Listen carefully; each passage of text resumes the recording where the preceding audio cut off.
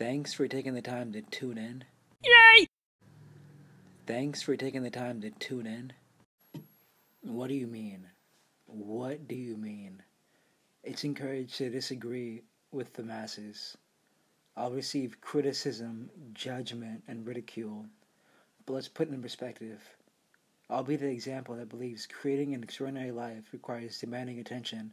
If nobody knows you, nobody will know about you, your products, or your services. Got it? Got it? So if you don't stand out, you probably won't be left standing during economic contractions.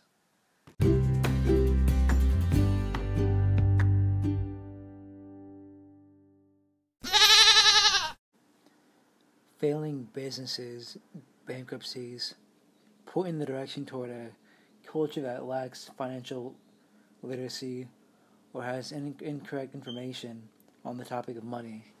I tend to think college will provide information on how to create income. Even those people who know a bit about, money seem a tad bit confused. It's funny though. If you search, you'll probably find a non-buyer or non-buyers broke in a store who won't buy anything, even on sale, because they don't know how to produce income. You don't start a business. You are a business. Get busy and don't expect to always be paid right away.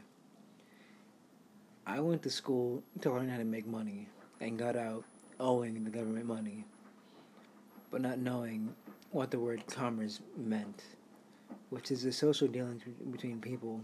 Therefore, I warn introverts to get over it, or you'll fail. At the end of the day, some people just didn't do it, and they ain't worth a damn.